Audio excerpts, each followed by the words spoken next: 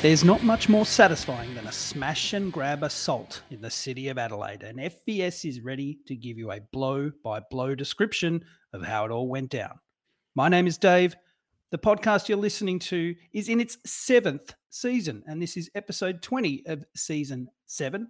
One of the reasons we have a 7th season is this man, Clarkey, who's joined us this season and has been a mainstay.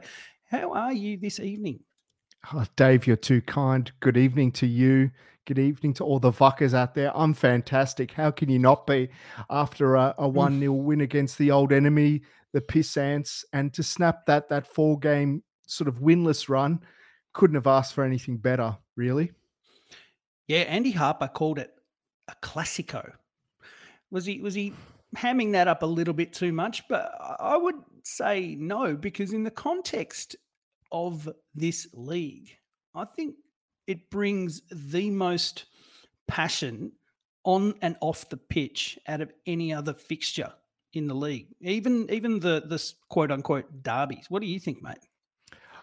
Yes, certainly. I mean, I think from a completely Vuck perspective, I would tend to agree. It's the one where you 5 minutes in of every fixture, you're like, oh, there could be cards here, or there could be handbags. Someone's going to get sent off. There's a different kind of passion. Like, yeah, we always want to beat Sydney and City, but Adelaide, we want to ride them into the ground and keep them at arm's length, where they've basically been for the entirety of this entire existence of this league, except for a few little fleeting periods. We've always had sort of our hand on their head going, nah. We'll take it from here. So it was nice to sort of do that again and to ride them into the dirt in their own patch, where for the last couple of seasons, it hasn't been the happiest hunting ground. So yeah, very fucking happy. The feeling for them is very much mutual in terms of wanting to ride us into the ground. And that's what makes it such a great fixture. I really enjoyed the game. And we'll obviously dive into that game with considerable venom and considerable thought. We'll dive right into it. Look, Vuckers, tonight it's really just about the matches the Vuck have played and the matches they will play later this week. We'll obviously provide an update on the Balls of Steel. And Clarkey, some tin pot club called Manchester United are on their way to lose against us in July. Did you hear about that? Yes, I did, Dave. I did. I'd never heard of them. Oh no, wait, that's a lie. They're nominally Aren't you a Man my United fan? They're nominally my team. But hey, when it comes up against the Vuck, there's only one team for me. So if they were playing anyone else, I would probably go down there in my red and be a complete nuffy and overpay for a second string squad in preseason. But nah, all about the Vuck in this. Hope we smash them. Indeed. And look, we'll finish things off by talking about the two matches that the Vuck have this week, one of which is tomorrow night.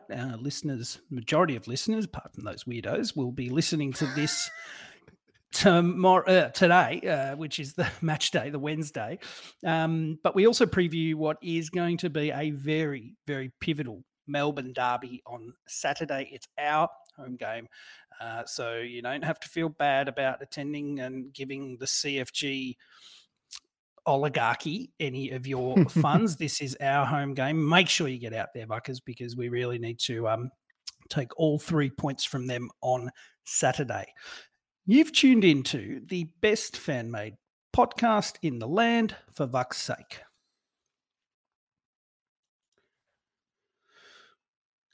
Clarkey, Adelaide United, nothing better than this game, as we've foreshadowed. It always delivers. It was such an enjoyable game, end to end. And for a game that only managed one goal, it had so many highlights and flashpoints. You said there's going to be cards. There were 6 of them.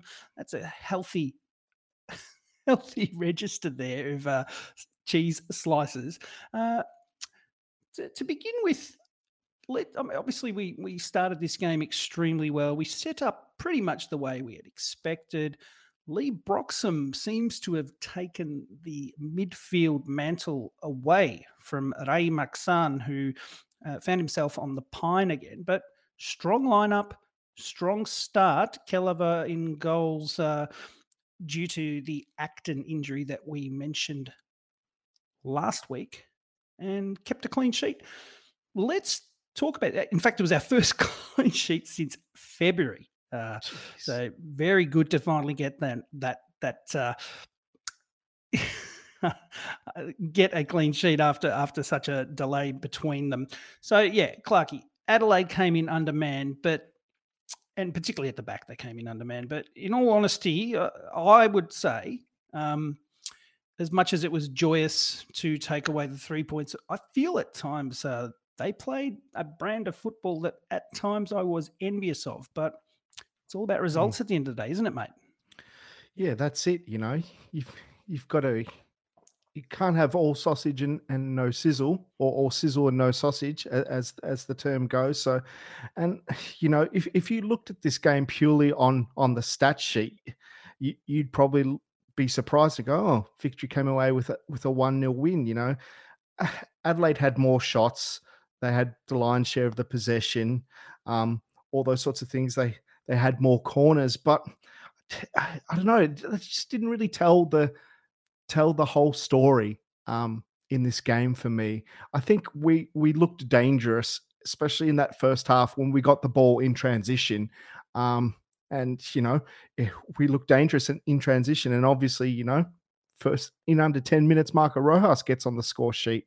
So very, very happy to see him sort of get on the score sheet. He's been building over the last couple of weeks. I think something that I said to our patrons in the Discord is that I feel like he's been gaining a bit of confidence. Last year, he was bereft of confidence, whether it was the game plan, the way he was deployed, but also in his body. But he just seems to not be running into defenders now. He seems to be able to beat them. He's turning on that bit of pace that we hadn't seen from him in a while. And I think that comes with the confidence that, okay, soft tissue isn't going to explode if I accelerate here. And it's just really, really good to see from Marco. So yeah, probably to sum up this game, to sort of jump ahead. Yeah, they probably had more of the ball, but I think we were much more dangerous with it, and pretty unlucky not to have a second. That one chalked off for offside. Yeah. I mean, that happens, but another lovely team move, and it's a little bit of fluidity is coming back into the team a little bit. We're still losing control a bit at times. We're still inviting teams in at the back end of the game a little bit, but it's an improvement on the past few weeks. Certainly. Now, with the return of our Socceroos, Nick D'Agostino and Ben Falami, they weren't right to start in this one. And so we saw the marquee, Chris Economides and Francesco Maggiota, make the starting lineup as a consequence. I think it was fair to say that was expected. Now, we have to talk about Francesco, don't we, Clarkie? Because his pass for Guerrier for that opening goal was about as good of a crossfield pass for an overlapping fullback that you're likely to see at this level. Guerrier then did everything right with his touch and cut back for Rojas, who just went bang. I know that Francesco's come under fire on this podcast and just about everywhere else that Melbourne Victory fans converge, because we expected that return on investment. We talked about this last week, him and Economides not providing, not giving us what we need in terms of what their squad status should ultimately. Yeah. But there was that moment, and also he had a role to play in that disallowed goal as well, Maggiota. Big improvement. Yeah. Oh, just more involved in the game. Obviously, he's got the yips in front of goal. But I think something that everybody has said, fans, us, is that his quality in terms of understanding build-up play has always been there. And it's just a matter of him getting involved in the play when he's not taking maybe his opportunities right at the pointy end. It's like the ability to sort of drop back and get him involved and on the ball, because we've seen FFA Cup final, this one, he knows how to pick a pass. He knows how to contribute in build-up play. It's just the frustration thing is that when you've got a striker, you also want to see him hit the back of the net. But at the same time, it's also very pleasing that if he's not doing that, at least he's still contributing to the team hitting the back of the net. Yeah, yeah. So look, I think we just got to take it as it comes with Margiotta. I would absolutely love to see him score more goals. Yes, I was a very vocal party in the daggers must start, reward the form, but that doesn't mean that I don't want to see Margiotta put the ball in the back of the net. That benefits everybody, harms nobody. So, hopefully he can build on this and the confidence. And maybe there's a suggestion that if things aren't working with our current number 10, or if Jake Brimmer needs a rest or this in the game, maybe switch him to a number 10 type role, get him more involved in the play, and then bring Daggers on in front of him. Potentially they can then be a bit fluid and sort of play sort of together up top, but then Margiotta can drop in the hole. I think there's options with him. And that's the most pleasing thing, is that he's not just an out and out striker. It seems he does have the ability to get on his bike and drop deeper and get involved in the play. Yeah, he does seem to me to be effective as that deep lying forward that can contribute in those attacking phases of play. And I thought it was encouraging, really encouraging. And hopefully that builds his confidence up, because, when that goal went in, the celebrations, it was notable to me that the boys did get around Francesco. You could see, I was, not that I'm a lip reader, but I could lip read Jason Guerrier mention the ball. And it was, if you get a chance, Buckers, in mini match or highlights, whatever, just catch that ball again. The vision and craft that Francesco showed to split the defense and put it on Jason's feet, who still had a lot of work to do to Jason Guerrier. And he, I think we may have some news on Jason Guerrier in terms of how people saw his match when we get to Balls of Steel. But definitely a great moment for that. And look, we called out that last week, the return on investment, Economides, Margiotta, and look, both involved a little bit more this week, which was great. Icon is still a little bit concerning for me, though. And I think I've said this to you, and I've said this to some of our Patreons in the Discord. I'm getting Marco Rojas vibes of last year with Economides, coming off some pretty bad injuries and just not having confidence in your body, in your game. He looks short of pace. He's not the absolute most lightning fast player, but he looks like he's running in mud a lot of the time, and he's just sort of running in straight lines, and his inability to beat players, and it strikes me a lot as Marco Rojas of last year, and I think that just needs time. But when you're getting paid as much as him, people won't afford you as much time, because then the questions start coming out. What are we paying you for? You're a marquee. People sort of demand and expect a certain amount of instant impact when in this league, when you're paying someone that kind of money. And I just think, given the injuries that he's coming off, it's going to be a bit of a while back for Chris, who hasn't had the best injury record in his entire career anyway.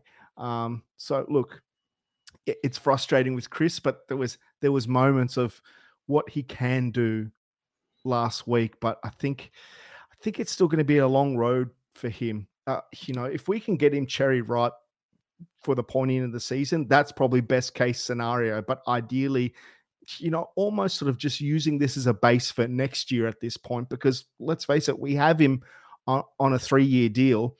Based off this season, he's not going anywhere for next season. So maybe we play a slightly longer game with him.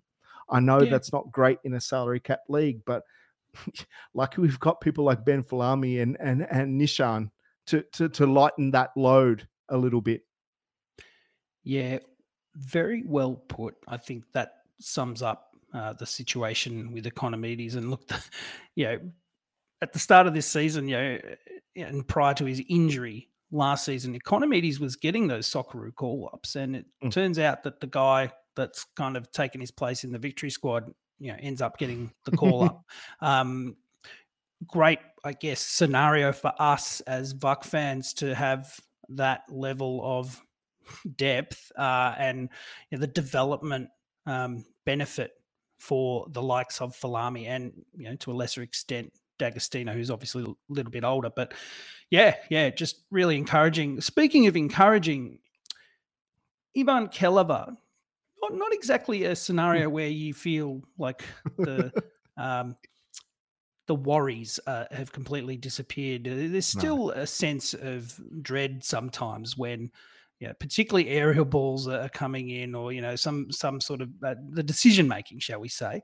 But his save from Goodwin early in that second half was immense, and probably the best save he's pulled off all season. Yep. Offside, admittedly, of course, during that particular play, but it was a sign of what he can actually do in terms of being able to, I guess shot stop is probably up there with in terms of his strengths. But look, a clean sheet, his 4th of the season in 18 games, not great, not terrible either.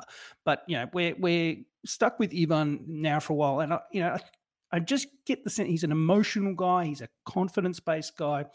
The clean sheet, and having some really good moments in the game will do his confidence a world of good.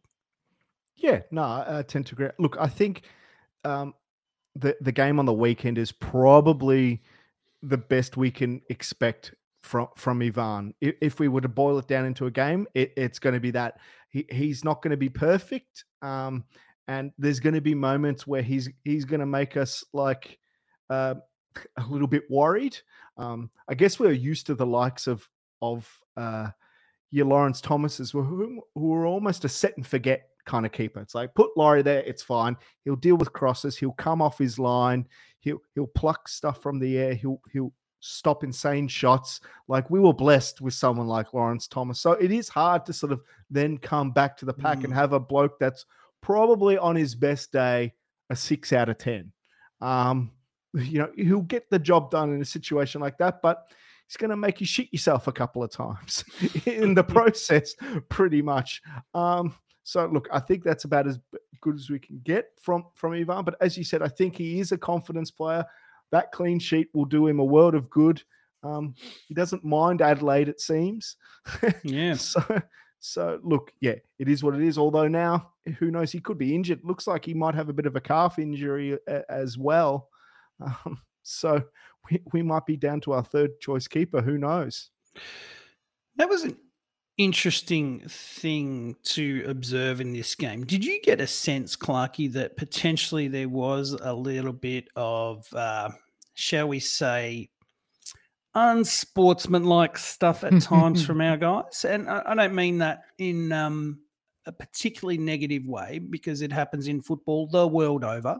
And of course, when it happens against us or a team that we follow, it's obviously waving a red flag to a bull. It just makes you angry. And, it was obviously getting up the noses of everyone there at Hindmarsh, except for that navy blue corner there. But how much of the injury scenarios, there was Sporanovic went for a Greg Louganis tumble turn roll when he was taken down once. Davidson went down for a bit. There was obviously Kelleher, who you mentioned. There was, and obviously our sort of professional but persistent fouling at times in the game as well was quite noticeable. How did you see it? Yeah, I don't think it's any worse than teams have done against us or against other teams. I think it's one of those scenarios where I think we played well, but when you start to be a bit more pragmatic, when you're in a 1-0 lead away from home, call it pragmatism, call it shithousery, call it whatever you want. Sometimes you just need to chew up the clock a little bit. Shithousery indeed, yes. Yeah, I don't think it was anything egregious. We're not talking, teams from the Asian region who you breathe on them and then they roll. We demand an investigation. Minutes. Yeah, we're not getting stretches out for every little niggle, but we definitely understood that Adelaide as a team and the people in the stands were frustrated, and we played on that a little bit. You control the pace of the game a little bit by that, and that's Popovic. That's Popovic at his best, when he knows how to manipulate every little aspect of the game, whether it's dominating possession and controlling tempo like that, or just being able to be a bit of a shit bloke and just slow stuff down a little bit, frustrate, be a bit of a prick. And that's what you get from Popper. And a bunch of blokes in there in our team are extremely experienced campaigners, whether it be in the A-League or other leagues or over the world. So they know as well. They have the best sense of it on the field, the players, when maybe they're losing a bit of control or time is not slipping away as quickly as they like. So these players know when to make some more out of something than usual. So look, I don't think it was anything horrendous, but I do love seeing Carl Viet fucking lose his brain.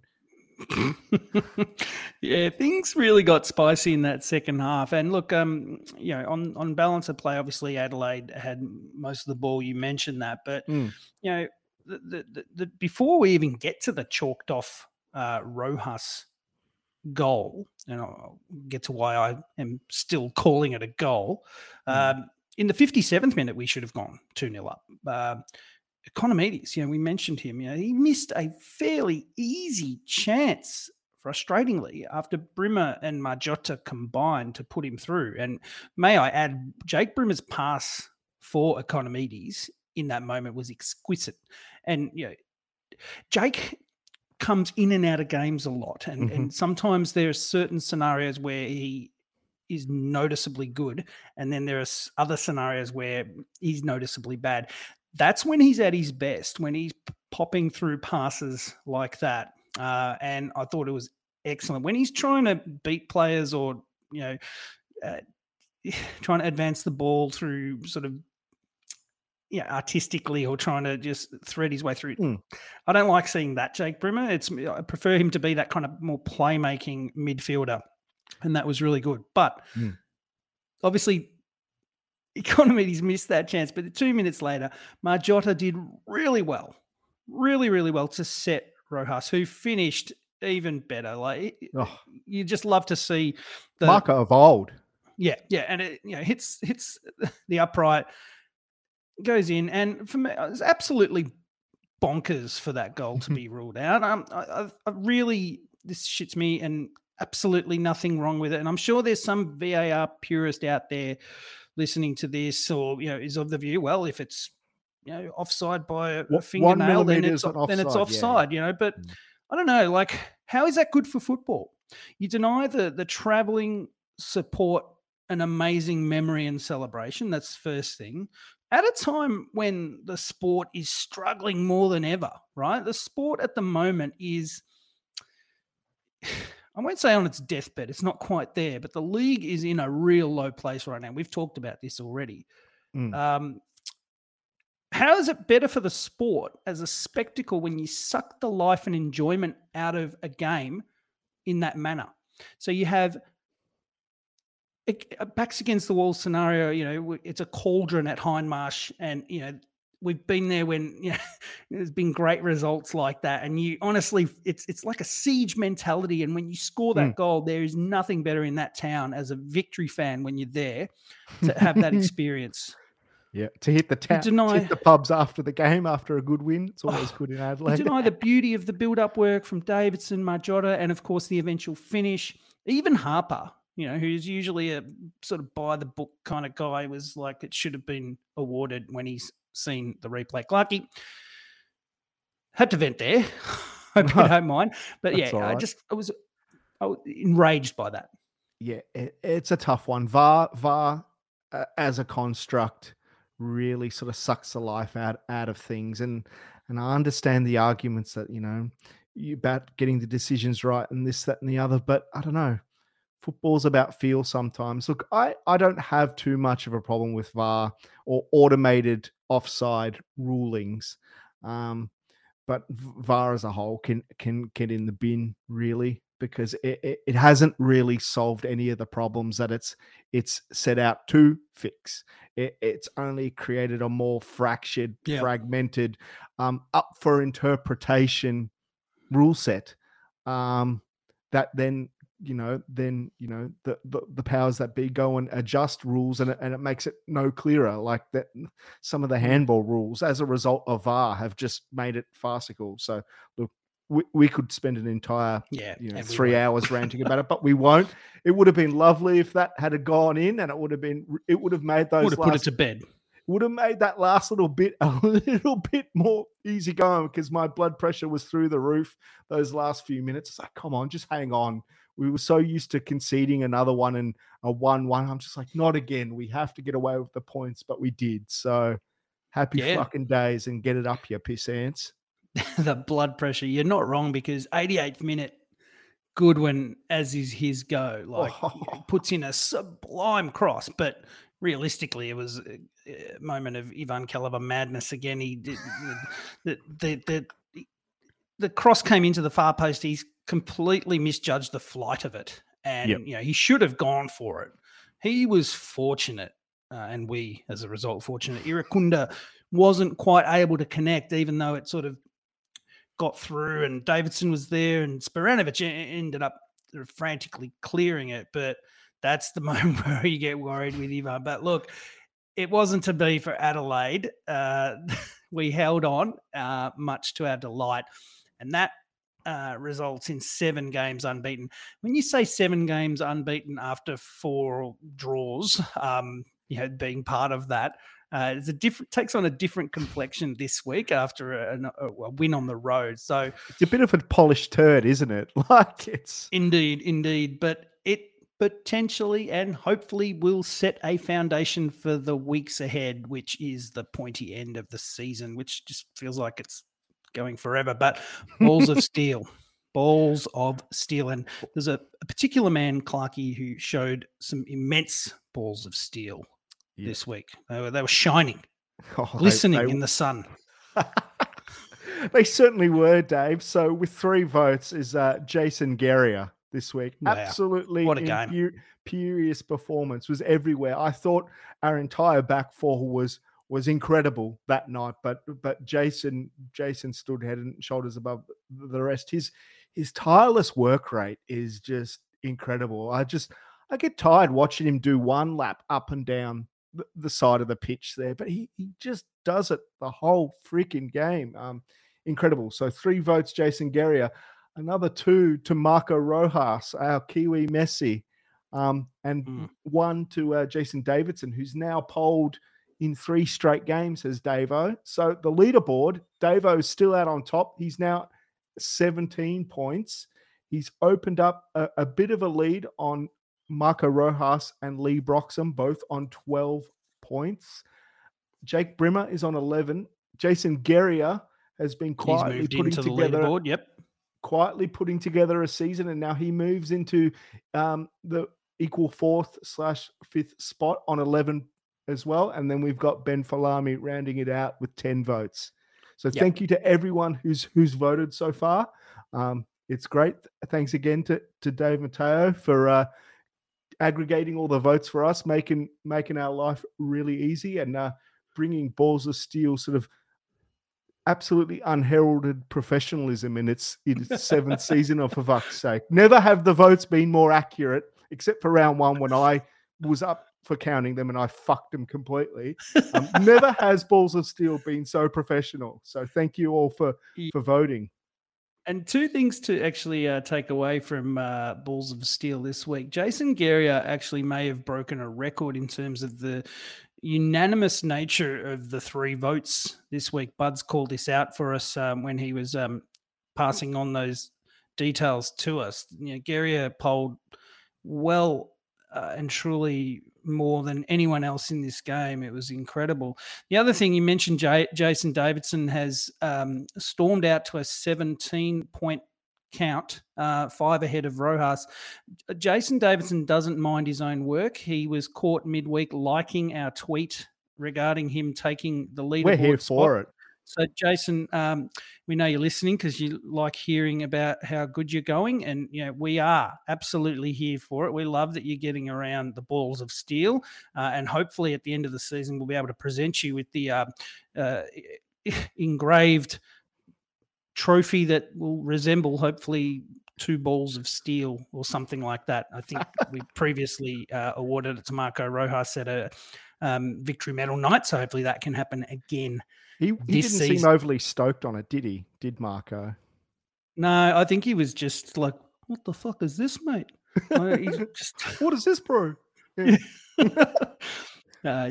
He's a champion, is Marco. But yeah, look, He it's is. it's a wonderful award. I think we've talked about it enough.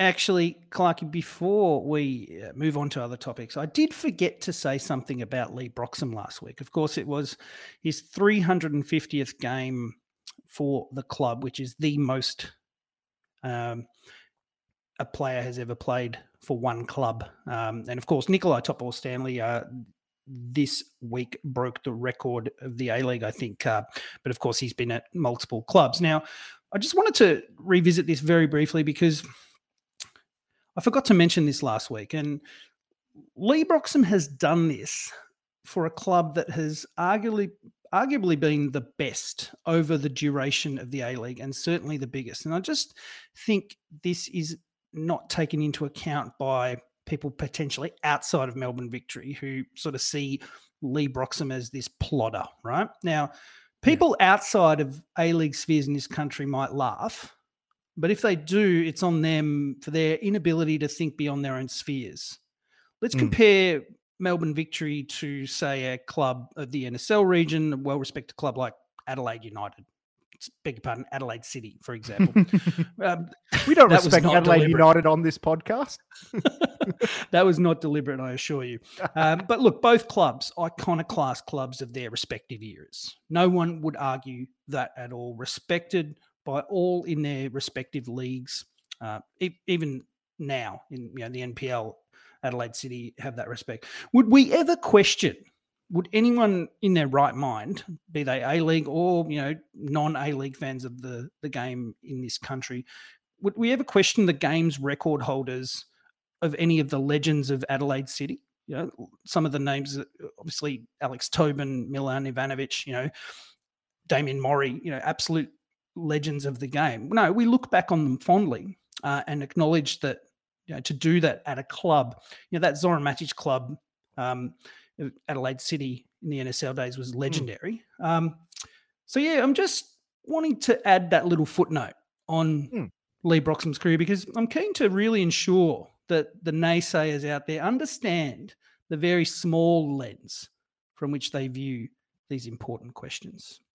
Now, Clarky, we mentioned in the intro, little tiny club, Manchester United, on their way to take on that man, Lee Broxham, and the rest of Melbourne Victory. Look, MCG, got crap for football. Cynical kind of, maybe slightly jaded view of these things. Look, I understand why they are organised, and I know it's big business and it's all about brands and promoting Manchester United in a market. And I understand that it's a wonderful thing for Victory to have gotten the gig, so to speak, and my boys Crystal Palace are coming out as well. So I understand all of that. July 15th at the MCG, so tickets have started to be purchased by obviously, those who can afford them. Yeah. Yeah, Clarky. So apparently we are the away fans in this game. Yeah, that's fucking disgusting. Even though it's in our city. So that really sticks in my craw. What about you? Yeah, no, that's piss. Like, yes, the whole reason this is happening is that, Manchester United is coming down and they're a huge global brand. Everybody knows them. If you follow football, even if you don't follow football, you know who Manchester United is. So I get that. But, Real Madrid would never play in Manchester and bill over United. I mean, maybe that's a bad analogy because they're both massive clubs, but I'm not having that we're the away team. Well, this is our home. This is our city. And even though we don't play at the MCG, that's our ground for that evening. So I'm not having that at all. That's oversight. But look, at the end of the day, it's shit, but whatever. These whole preseason things are a bit of a circus anyway. So it's not really about, losing too much sleep over something like that.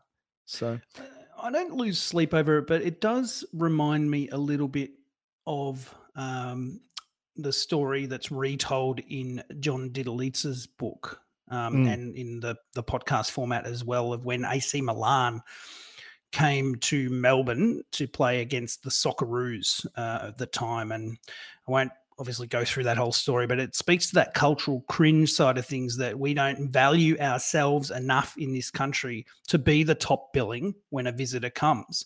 And I think even though it's potentially diminished somewhat since those days, it's the thread of it that is still there that just bothers me, that we don't see ourselves in that light. Absolutely. Same could be said for how you say that people don't give Lee Broxham the kudos for what he's achieved. Obviously, that game's coming. We might go. We'll see how we go. Maybe there's some opportunities there. We'll see how we go. I don't think I'm going to pay $100 to go. That's for sure, though. Because $100 will get you the back row of the Shane Warne stand, and I haven't even looked at the prices. And as someone who was in the back row of that stand for the game against Liverpool, it's definitely not worth the cash. So yeah, not that we are telling people not to go. No, if you want to pay for it, sweet. But I've got better ways to waste hundreds of dollars, and I do that weekly anyway. So very good. Look, little thing to mention in relation to Alex Chidiac. One of the successful A-League women's players has signed on for Racing Louisville FC. Now, I have to admit, some of the American in the MLS, but also in the leagues below it, some of the names are awesome, and this is no exception. Glarkey, it's a shame to lose Alex, but it's obviously speaks to that sort of exodus that tends to happen at the end of the A-League women's seasons, where obviously we lost a couple to Sweden and now to the US. What do you have to say about it? All I can say is that I hope Alex comes back one day. Yeah, well, given that the NWSL and the A-League women's tend to be at opposite ends, so one finishes and one starts, hopefully there is scope that, because there's not really a clash, that she comes back, because Alex obviously she came partway through the season and only signed for that season. But, you don't want to give up a reigning victory medalist and someone who was instrumental to the championship without a fight. So that's right. This is arguably good for her to continue her development as a footballer, because you forget that she's only like 22, 23 years old as well. She plays far beyond her years. So, that she's getting more game time in a good league is a good thing. But hopefully JD and Caroline can keep those lines of communication open with her, and hopefully get her to sign a new deal to come back to defend the A-League women's title and try and drive three-peat. Yeah, drive Jeff Hopkins' team and the girls for I think a three-peat. I'm not sure if that's unprecedented. I'm not sure if City's done that, or if we'd be the first to do it. But either way, a three-peat's a three-peat. So I think that'll be the goal for all involved, and she would be a huge part of that in the plan. So I have trust in JD and CC to get that done, because it also appears like she had a very good time here while she was here. We're on acronym terms with the honchos at the club now. JD, CC, AP. Yeah, very good. I say that very good. And then John Didlitz is like, "Don't call me that," and I'll be like, "Sorry, John. Sorry, Mr. Didlitz. Scurry back to my table, eat my fucking dessert." Yeah, but don't worry, Mitch Austin won't be there this time around, so no chance of any thieving of desserts at the FES table. Very good, very good. Look, yeah. So look, that's it for the sort of little bits and pieces. There hasn't been a great deal to talk about, so we're going to jump straight into the previews for this week, because we have the Perth trip today / tomorrow, depending on when you're listening to this. And normally, Clarkie, our feelings about a trip over to West Australia would be filled with trepidation because not a happy hunting ground at all for us. No. And Perth did us early in the season in Melbourne. They tonked us 3-0. That was a terrible day at Amy Park. Really knocked the stuffing out of me. And but we play them tomorrow night, HBF Park, 9:05 p.m. Melbourne time. So it's a good time to tuck into some vuck after dinner. No Roderick Miranda. I learnt today that his suspension is actually for 2 games. I think maybe it was, violent conduct in terms of the nature of his challenge, or, I don't think it was due to previous bookings. I don't think that's how that works. But look, basically the same squad for this game as what we had for Adelaide. Really great time to play Perth, isn't it, mate? Because they're in a state of flux transition and they're going to be missing quite a few players. Yeah, they definitely are missing a few. I mean, obviously the much publicised Daniel Sturridge is nowhere to be seen. I'd be surprised if he's even still in the country, to be honest, but maybe he is. Maybe he'll get on the park at some point.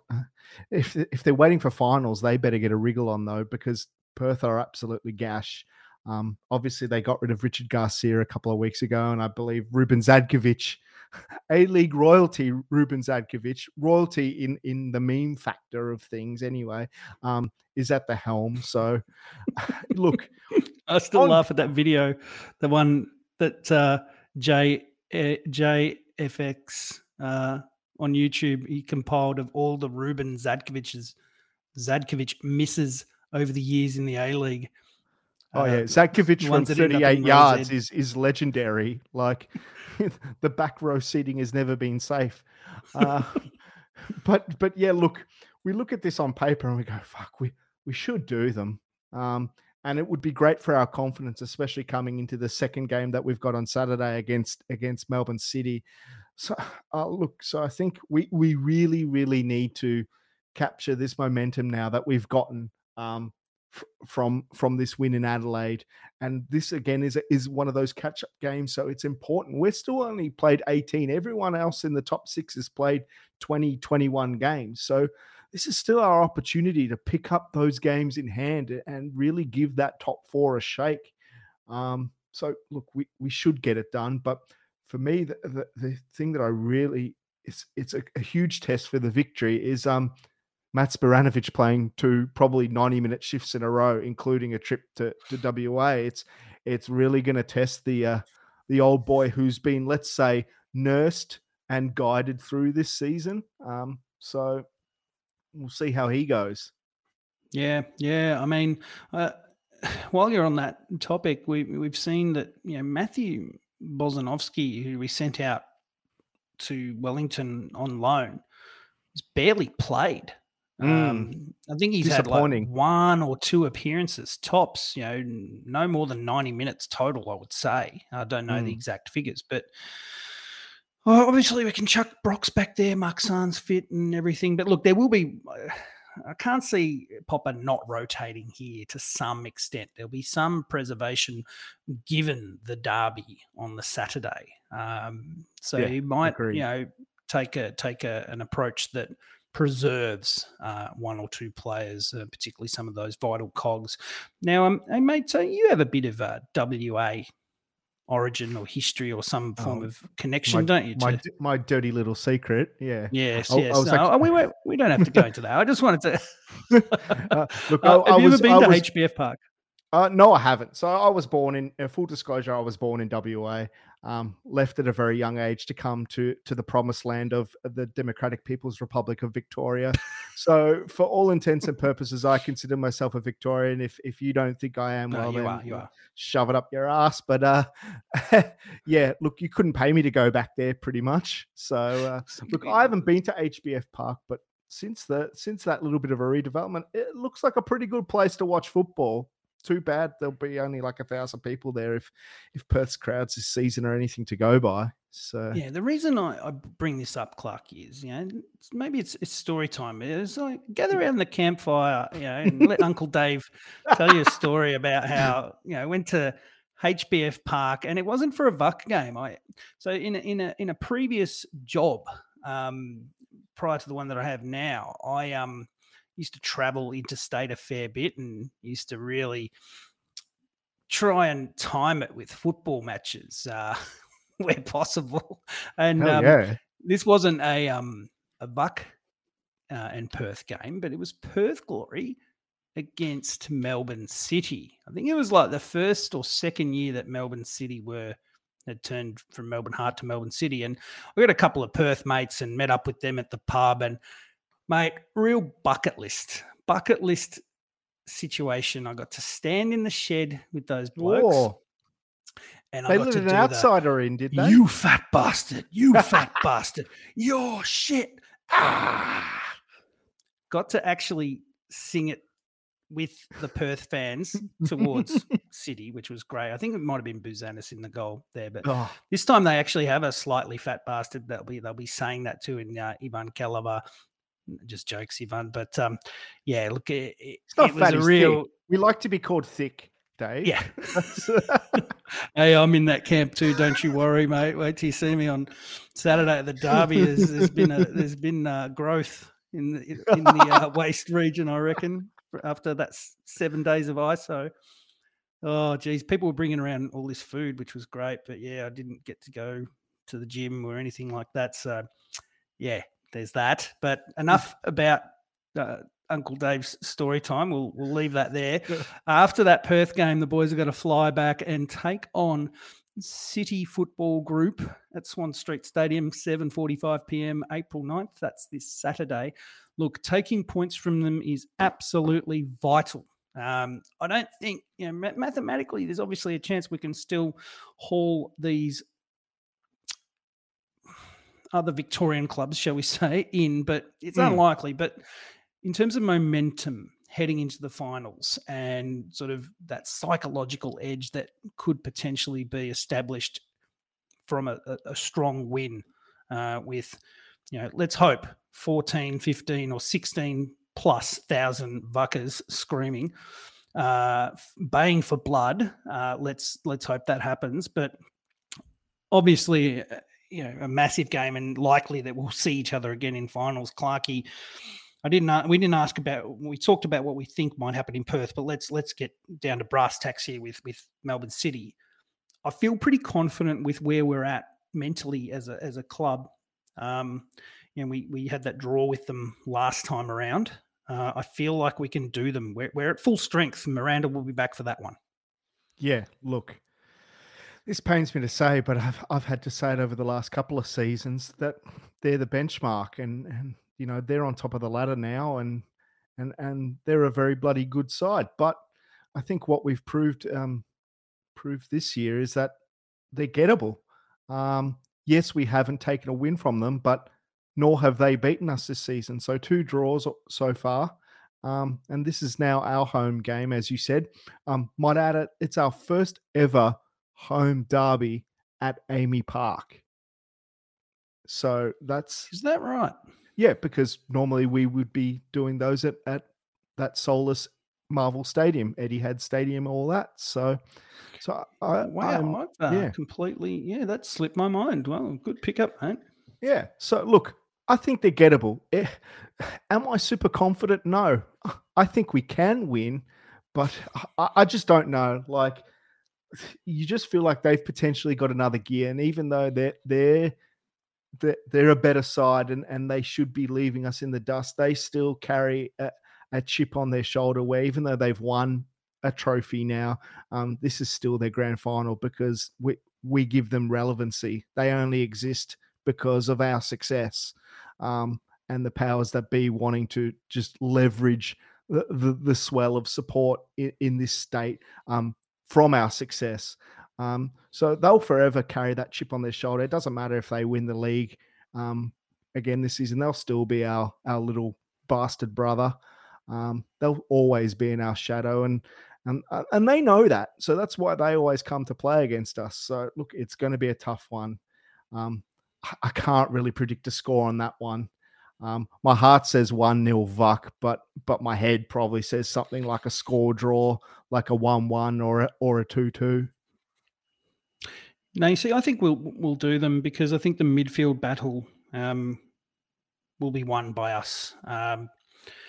I honestly feel that on their day, Brillante and Brimmer and Mark Sun, who I would think would be the appropriate player to play in that game, just to ensure that front third of theirs just don't get off the chain too much. I think the wealth of options that we have now, like we have a scenario where, you know, we can play Economides, Rojas and Marjotta, but, you know, there's 3 equally good players in D'Agostino, Falami and arguably Nishan that can come in and do the business as well in that scenario.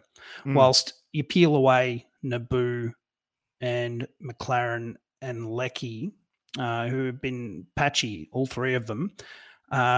Obviously, there's Tielio, who is a gun. But look, their Italian guy, Pucciarelli's done fuck all this season. Kolakovsky, you know, hasn't really taken his opportunities as well. And defensively, you know, Nuno Race hasn't been playing. Galloway's been out injured. They're important players for them. So they're going to have to rely on, you know, that spud like Roston Griffiths. And I don't know if Race is going to be back for this one. And look, Scott Jamieson will just, you know, hopefully see clean heels of the likes of Marco Rojas. And I think, you know, we have the opportunity to get under their skin a little bit because Amy Park's more of that cauldron. All we need is that sort of 15 to 16,000 number to really, you know, we know when it's like that, like it was at the FFA Cup final, that sort of number, that it is just insane what Melbourne Victory supporters can bring on match day. And this is, you know, if you consider the history of the club and where we're at in terms of crowd numbers and everything like that, this is kind of at a lower ebb, right? But we know that even, you know, the people that are still showing up to these games, the game on Saturday, the most passionate and have stuck with the club through this tougher time. And they'll be ready. So I think it'll be different to the away derbies that City are used to playing. Because, you know, we're all packed into that one end. This time it'll be more of a 360-degree thing. And you watch, their fans will barely show up this Saturday. They'll have that wedge. Little corner. They'll bitch about it, and they won't sell it out, will they? They'll bitch that, and we feel bay after bay after bay for their home game. So let that just be a reminder to anyone who's in any doubt out there as to who is the number 1 club in this town. So that's what it's all about. So get out there on Saturday. Hopefully that's enough of a rallying cry for everyone out there who's listening, who's thinking maybe I won't go. Oh, maybe, you know, we can only finish 3rd. Nah, bullshit. Let's put them in their place this Saturday night, Buckers. Yeah. All right. And on that note, Clarky, I think we'll call it an evening because it's Tuesday. Daylight savings has ended. It's a bit colder. It's a bit darker, and I need my beauty sleep, mate, so I can replenish and be right for the rest of the week. But it was good chatting to you as always, mate. Hopefully Budzer will be back with us next week. Maybe even Jace. We'll see how we go. Everyone's busy and chaotic. Anyway, on the Vuck.